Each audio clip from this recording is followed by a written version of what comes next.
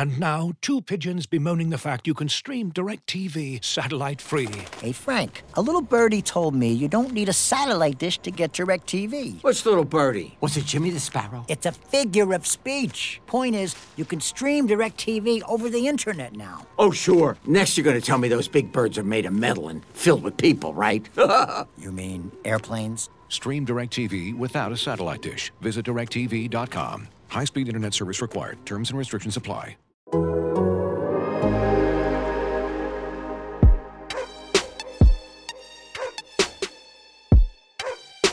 This is the Civilized Barking Podcast with Zach Jackson.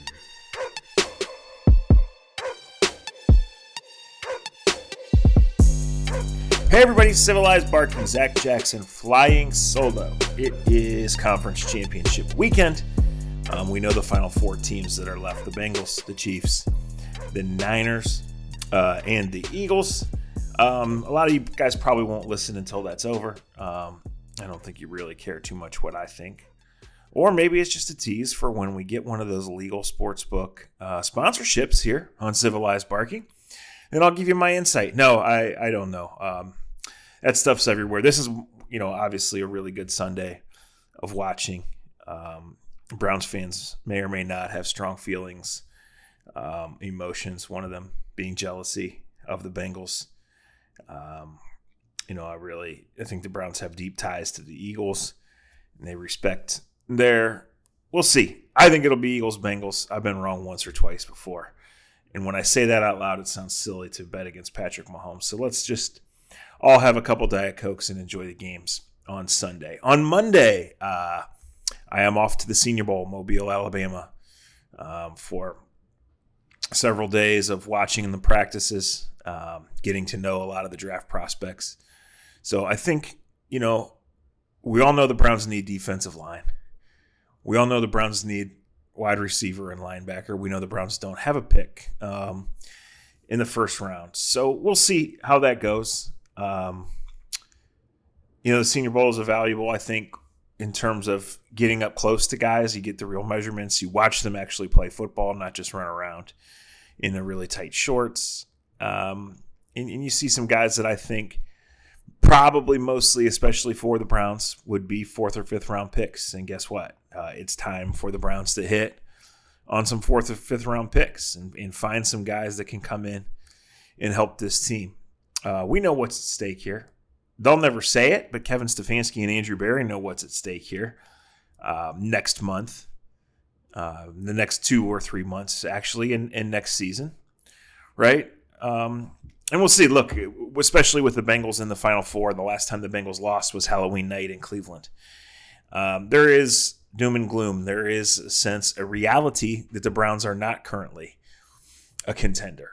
But I really don't think everything is bleak. Sometimes I roll my eyes so hard through the computer screen or through the podcast that it may think that. We've seen the bottom here. But look, guys, the Browns got better the moment that season ended. Just shit show after shit show. Some of it self-inflicted, but really all going back to Deshaun Watson being acquired last March 18th for an organization that, didn't show readiness for taking that on, didn't have answers on when its $230 million man was going to play. And, that permeated everything. So when I say they got better this season, it was over. That's not a knock on Joe Woods, who was a good man, who probably should have been removed, frankly, from his position months before that, but wasn't. You're just not going to win when you're in December trying to figure out how to play offense.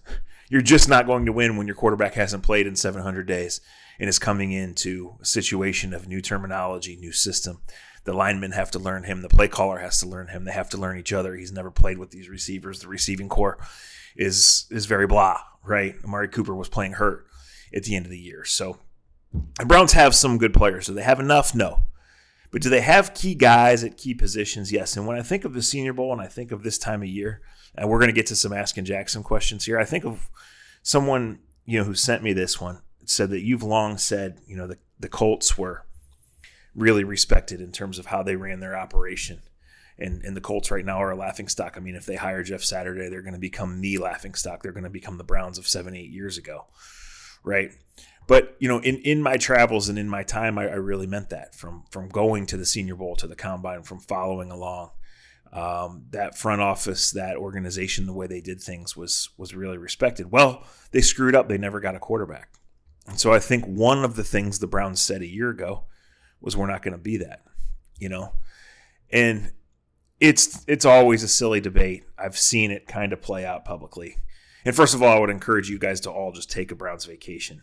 At some point, I tried, at least for a couple days to a couple weeks. But, was Deshaun ever a top 5 QB? Does he need to be? Well, that would certainly help. But the Browns made the investment in him, and they trust in the talent. And I think even when you begin to say that he stinks, you have to think about what you're saying. But to get back to the point, I don't know that he needs to be the 4th best QB, the 7th best QB, whatever. I think he needs to be much better and more comfortable and on the same page with Kevin Stefanski, with Amari Cooper, with his offensive line. The talent's there. The coaching structure is going to be there. Can he shake the rust and come back? I think he can. Can Nick Chubb still have a monster year? I know he can. Can Amari Cooper still have a really big year? I think he can. Right? Did the defense automatically get better the first day there with Jim Schwartz? Yes. What they do personnel-wise, how guys fit in, how young guys develop, we'll see. Can you fix a defense in a year? I think there's proof there you can. I think the Cincinnati Bengals are proof of that. Even the average teams have waves and waves. Pat Green, wave on wave of defensive linemen. The Browns don't have that right now. The Browns don't play for many months. They know this is a pressing need. They have Myles Garrett. It's a pretty good start. So we'll see. I think the Browns' personnel decisions and some other things that have gone on, have led them to this string of third-place finishes that was ended by a 4th-place finish this year. At the start, that was huge progress because the Browns were the laughingstock of the league. I think there are things that still go on that make the Browns the laughingstock, one of the laughingstocks of the league. But the roster has come along. The guys know what they're doing. And I think the challenge is out there, guys. I mean, look, Stefanski wouldn't say this, and he doesn't say a lot, and I get it to an extent. We've been there. And he's under pressure, and that's going to happen. That's the nature of the beast, right? And he's choosing to bring back Mike Priefer, and we'll see how that goes. They got the A-list guy and Jim Schwartz, and we'll see how that goes. He should have almost everyone back. It was reported that Bill Callahan got the extension out of the interest, and we'll see. We will see how that goes, and we will see if Kevin Stefanski is employed by the Browns 12 months from now. But to me, the bigger issue than any of that is the talent acquisition. And do they have enough? Can they have enough? Can they make up for the mistakes? Can they develop guys that they already have? And can they find a way this offseason to get where they need to be in terms of depth, in terms of twitch and pop to the receiving game? In terms of allocating the resources. Because it's not just, and we'll get to this when we get to the Askin Jackson questions, a lot of questions about this. It's not just identifying player A, player B, and player C and their trade costs or their signing bonus costs and how you structure that contract for this year and for 3 years down the road. It's the if-then, right? It's if we get this guy, then what? If we have to pay up for this guy, and then what? Every year you go into free agency and the trade period, and you have a plan A and you have a plan B. And certainly you have to have a plan C, D, and E to an extent because guys retire, guys go back to their old teams, deals fall through on failed physicals or last-second offers by current teams or just strange circumstances, right? I think last year you could have seen Amari Cooper to the Browns coming. I think you could have seen Watson coming, but he told them no, and then it still happened, right? And nobody knew exactly how that was going to go. So you'll see that, but more than getting actually to plan C and D most of the time, it's okay. Plan A and B are available, but the cost has gone up from what we projected or what we wanted. And if we spend here. So there is a long way to go. in that. The Browns are going to need to draft contributors in the second and third round, and I'm not even going to say the picks because we know they're going to trade and do that, and they probably have to.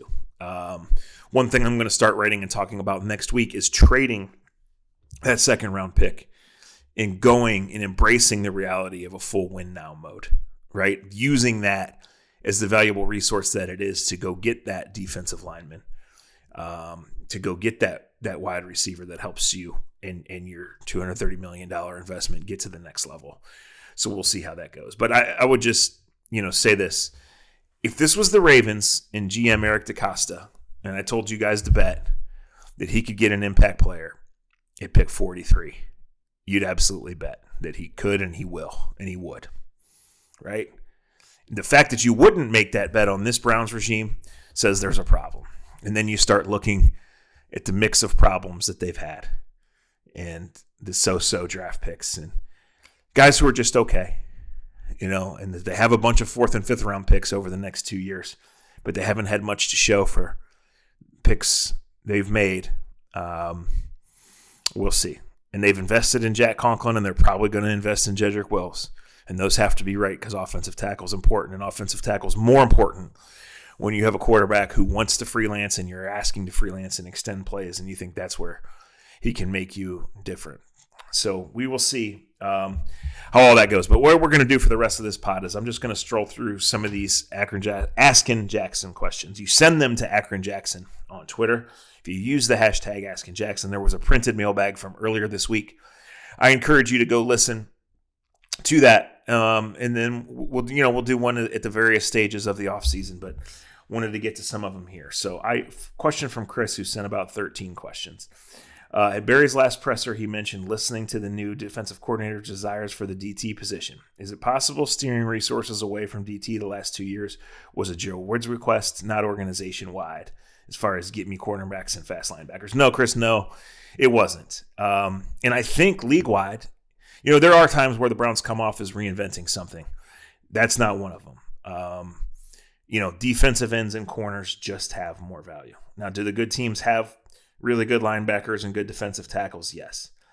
I think what happened more than anything else is the Browns didn't think all that highly of Malik Jackson, who was at the end of his career playing on one leg, and Malik McDowell, who they took a shot on and ended up, getting the egg on their face, but they weren't getting a high level of, certainly not a high level of consistent play from him. They didn't think that the defensive tackle position would be that bad. They didn't. And so whether that's misevaluation, whether that's lack of development, whether that was what those guys were asked to do, combined with the linebacker injuries, combined with the fact that in the Atlanta game when Myles Garrett wasn't there, the Falcons just started running the shit out of the ball, and every other team saw that as a blueprint and continued to pound the Browns with it, and that leaked to other ends of the defense. All of those things were factors here. So, no, do I think that we're misreading how the team was built? No, the team was built on, 215 to 220 pound linebackers and resources going into Jadeveon Clowney, resources going into the cornerback position, $25 million guaranteed going to John Johnson. So we'll see what happens with Schwartz. I'm not going to go full scheme thing and pretend I know a ton of it. I'm familiar with his work, and he's had good players, certainly on the defensive line. He's a well-respected guy. I think more than anything, you take solace, and this is not a guy who needed this job, and he took it. He believes in what he has. He took it knowing that there were some real personnel deficiencies in the front seven and that they don't have a first-round pick for 2 more years. So there's some belief that they'll get it done here, but teams just value that position. And, frankly, the Browns just need more big plays out of Greg Newsome. They just need JOK to stay healthy and make more big plays. We've seen him do it. He has great instincts. He takes the ball away. He closes quickly. Can Schwartz find a way to not play him on 80% of the snaps and still let him be an effective player? I think he can. Is there a lot that goes into that, including who else they add at linebacker and at defensive tackle? Because defensive tackles were always going to be a key to fully unlocking JOK and keeping guys off of him. Then yes. So I have a level of optimism for Jim Schwartz's defense. I don't think we're misinterpreting anything about what happened. I think Joe Woods' schemes in communication failed, and I think personnel failed too. I think there's a lot of blame, to go around. Looking for an assist with your credit card, but can't get a hold of anyone? Luckily, with 24/7 U.S.-based live customer service from Discover, everyone has the option to talk to a real person anytime, day or night. Yep, you heard that right. You can talk to a real human in customer service at any time. Sounds like a real game changer if you ask us. Make the right call and get the service you deserve with Discover. Limitations apply. See terms at discover.com/creditcard. As you've probably heard by now, we've teamed up with BetMGM this season. We'll be using BetMGM lines to make all of our picks, and we'll have special offers for our listeners each week. If you haven't signed up for BetMGM yet, use bonus code The Athletic, and you'll get a 1-year subscription to The Athletic, plus up to a $1,500 first bet offer on your first wager with BetMGM. Here's how it works. Download the BetMGM app and sign up using bonus code The Athletic. Make your first deposit of at least $10. Place your first bet on any game and claim your voucher for a 1-year subscription to The Athletic. See BetMGM.com for terms. U.S. promotional offers not available in D.C., Mississippi, New York, Nevada, Ontario, or Puerto Rico. Gambling problem? Call 1-800-GAMBLER. Available in the U.S. Call 877-8-HOPE-NY or text HOPE-NY 467-369 in New York. Call 1-800-NEXT-STEP in Arizona. 1-800-327-5050 in Massachusetts. 1-800-BETS-OFF in Iowa. 1-800-270-7117 for confidential help in Michigan. 1-800-981-0023 in Puerto Rico. First bet offer for new customers only in partnership with Kansas Crossing Casino and Hotel. Don't forget, if you haven't signed up for BetMGM yet, use bonus code The Athletic, and you'll get a 1-year subscription to The Athletic, plus up to a $1,500 first bet offer on your first wager. And now, two pigeons bemoaning the fact you can stream DirecTV satellite-free. You see this? A family watching baseball on DirecTV with no satellite dish in sight. Let's heckle them. You call that changing the channel? Choke up on the remote, buddy. I hope getting all these games on DirecTV makes up for your mother not pre-chewing your sunflower seeds. DirecTV has the most MLB games. Visit DirecTV.com. Claim based on total games offered on national and regional sports networks with choice package or higher. Availability of RSNs varies by zip code and package. High-speed internet service required. Terms and restrictions apply. Question from the Browns is the Browns, which that's good name because the Browns certainly is the Browns. Trade 1 draft pick for a veteran DL. Who do you think AB makes the deal for? It's too early to get into that as far as specific names because I would be lying to you. And I know some people just go on the radio and lie. I'm not going to do that on this podcast. I know the name that's been put around is Daron Payne, from the Washington football team, the Commandos or the Commanders, whatever they're called these days. And I know people look and say, well, they can't afford to keep him. And part of that is they gave a big deal to the other defensive tackle, Jonathan Allen. Organizationally, they have invested there, but they are going to create money because Carson Wentz is going to come off the books. And so I think at very least, they probably put the tag on Payne. But again, that stuff, guys, this is the end of January. That's stuff that usually starts coming in mid-February to the end of February when the combine starts. And we start seeing how that's going to go. The Browns need a stud D-tackle. Is it smart to pay for a 27 or 28-year-old defensive tackle whose current team is ready to move on from him? History would probably say not. Is this a desperate times, desperate measures situation? It sure shit looks like it is, right? So we will see there. The Browns also need a starting defensive end, guys. I mean, they drafted Alex Wright. He has all the traits. He's not ready to be a starting defensive end on a great defense. He's not ready to be that running mate for Myles Garrett right now. So, they have a lot of needs. Another one from Chris Schwartz has a desire to work with his players' strengths, but he also spoke about pressure from the D-line as the key rather than coverage. What will give? Barry decides the value DT, or Schwartz has to run a defense with corner as the strength. Well, there's nothing wrong with having corner as a strength. And the Browns really believe they do, right? They really believe Martin Emerson is only going to get better, that Greg Newsome is a good player, and he is, that Denzel Ward is an elite corner, and he is. So, in terms of what you're asking and what they wanted to, sure, every single defense, regardless of scheme, regardless of coordinator, wants to get home with 4.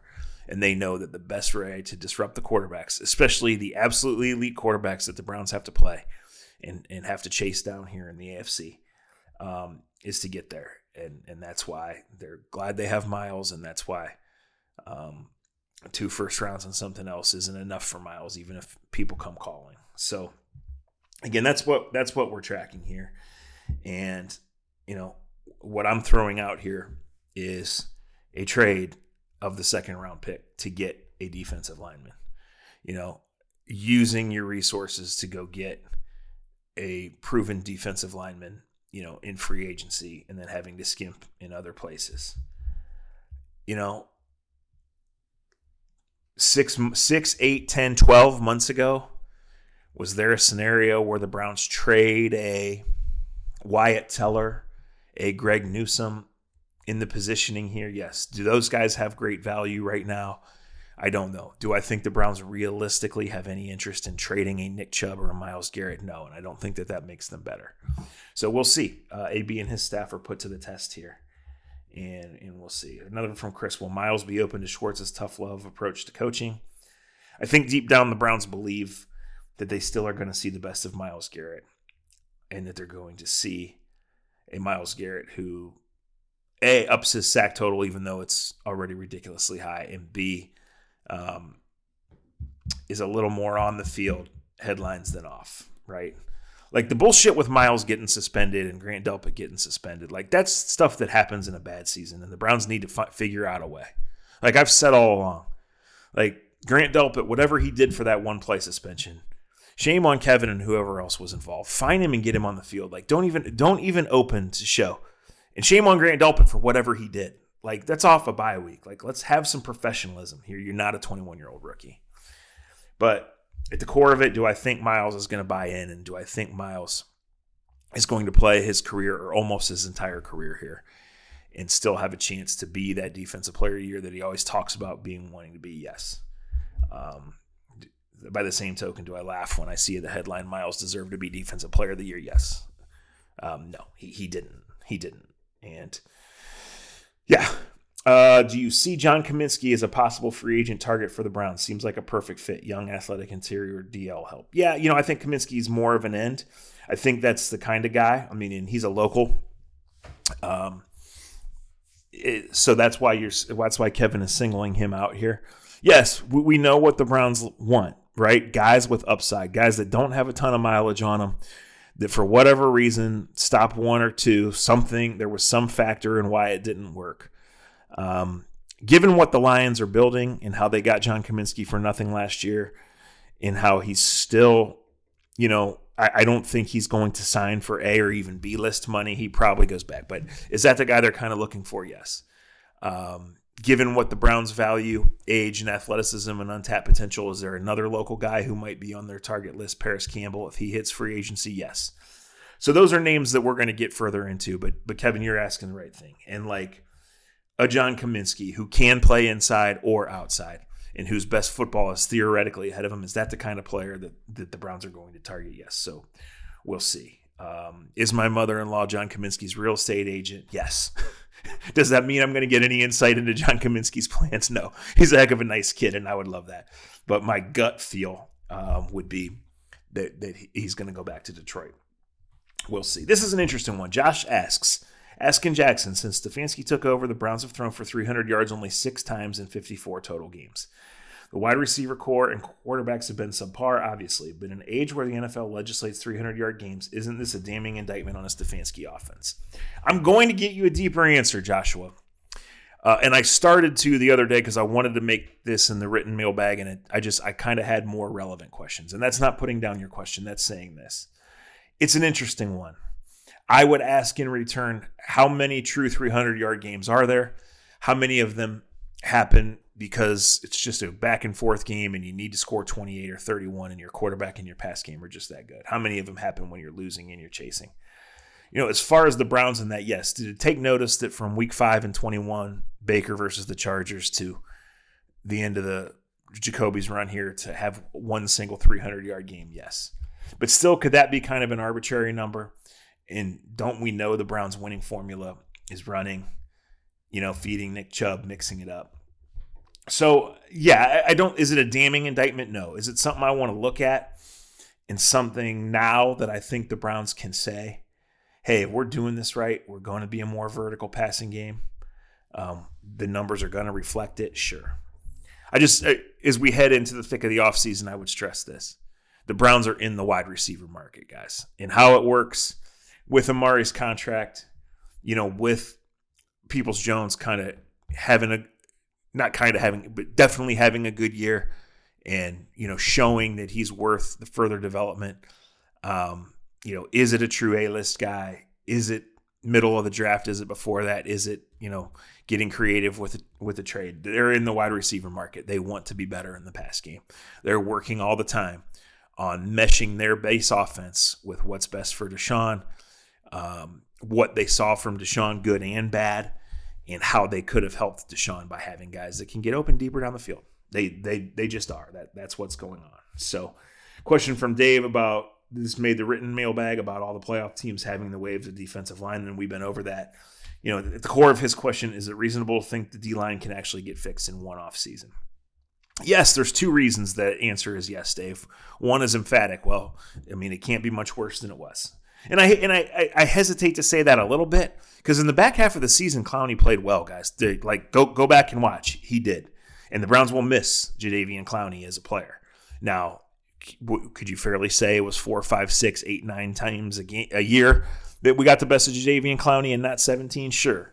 If anybody watched the Cleveland Sports Awards and Joe Thomas got up there and said that the favorite, if you're betting on the Cleveland Sports Awards, Jadeveon Clowney's not going to win the Courage Award, that was a good line. And shouts to Anthony Lima for writing that line for Joe. Anyway, can they fix it? Yes. Do they really think that Isaiah Thomas can develop into at least a back of the rotation rusher who can help them win? Yes, they do think that. Do they think that Alex Wright can develop into a starting quality or even a little better player in another year? Yes, they do. Do they hold out some hope for Perion Winfrey, for Jordan Elliott in a contract year? They do. And those guys just have to be better. So that's on the coaches. That's on the players to do that and get those opportunities. Here's one from Big Daddy, and we'll get out of here. Do you think the suspension going from 6 games to 11 saved Kevin and AB's jobs? No, I don't. I think when the Browns made that move, they committed to a long-term thing. Now, do I think as we go ahead and do hypotheticals and look back at what could have been some revisionist history, do I think playing Carson Wentz saved the end of the season from really getting ugly and hard questions being asked? Yes, but I don't think Stefanski or Barry or DePodesta were ever going anywhere. The rest of the question. I have a feeling watching 11 games of Watson struggle would have gone far worse than just the final 6, especially since the playoffs were already there. Well, he did struggle, but again, to go back to the top of the podcast and say, of course he did, right? And so you don't want to easily dismiss things. And one of my concerns is this: despite all the dysfunction they took on and all the uncertainty, this was year 3 for this regime, and there should have been better special teams play, better communication, better bottom to middle of the roster knowing about things. But they weren't sure how to handle the quarterback situation in the spring, in the summer. Jacoby played well, had obvious limitations, and then you're taking an offense that had been into the season, into the back half of the season, and having all these moving parts and all these what-if concepts and the rust. It just wasn't going to succeed. So, yes, if the Browns finish under 500 again, these guys are probably getting fired, and shit, they probably should be. And again, I'm going to keep saying it. The bigger risk than keeping Stefanski is letting these guys run another offseason because they have not done a good job. That's obvious. I can't believe some people want to argue that, but they do. So there's big decisions ahead, but there's big months ahead, and they get a chance to do it. And they get a chance to be in the playoffs next year and show that they should have made this trade, that they were right all along about what they had, that they were on the right track. Do I think that's going to happen? Not all of it. Do I hold out levels of hope, optimism, uncertainty? Yes, I've kind of painted that picture. But there's no running from the reality of the Browns are a middling team. There's a lot of AFC teams that have a chance to further leap them, I think, in this offseason where everybody gets better. And then we'll just see. They have to win. They have the pieces to potentially do it. And we'll see how all that goes. So anyway, I'm off to the Senior Bowl. May or may not do a live room from down there, guys. I don't know, what that's going to be like. But if you do listen, if you do read, appreciate it. You can go check the Askin Jackson mailbag that posted on Tuesday or Wednesday. we'll see. And then, we get into the off season here. So back on the writing front, back on the travel front. And thank you for coming along for the ride as we got back on the podcast front here on Civilized Barking. Oof. Looking for the best place to buy tickets for any of your favorite teams or sporting events? We've got the spot. Our partner, StubHub, has been the leading ticket marketplace in the world for over 20 years, providing a 100% guarantee with every order. From a worldwide selection of live events, the widest choice of tickets and industry-leading partnerships, StubHub has what you need to purchase with confidence. StubHub, an official partner of The Athletic.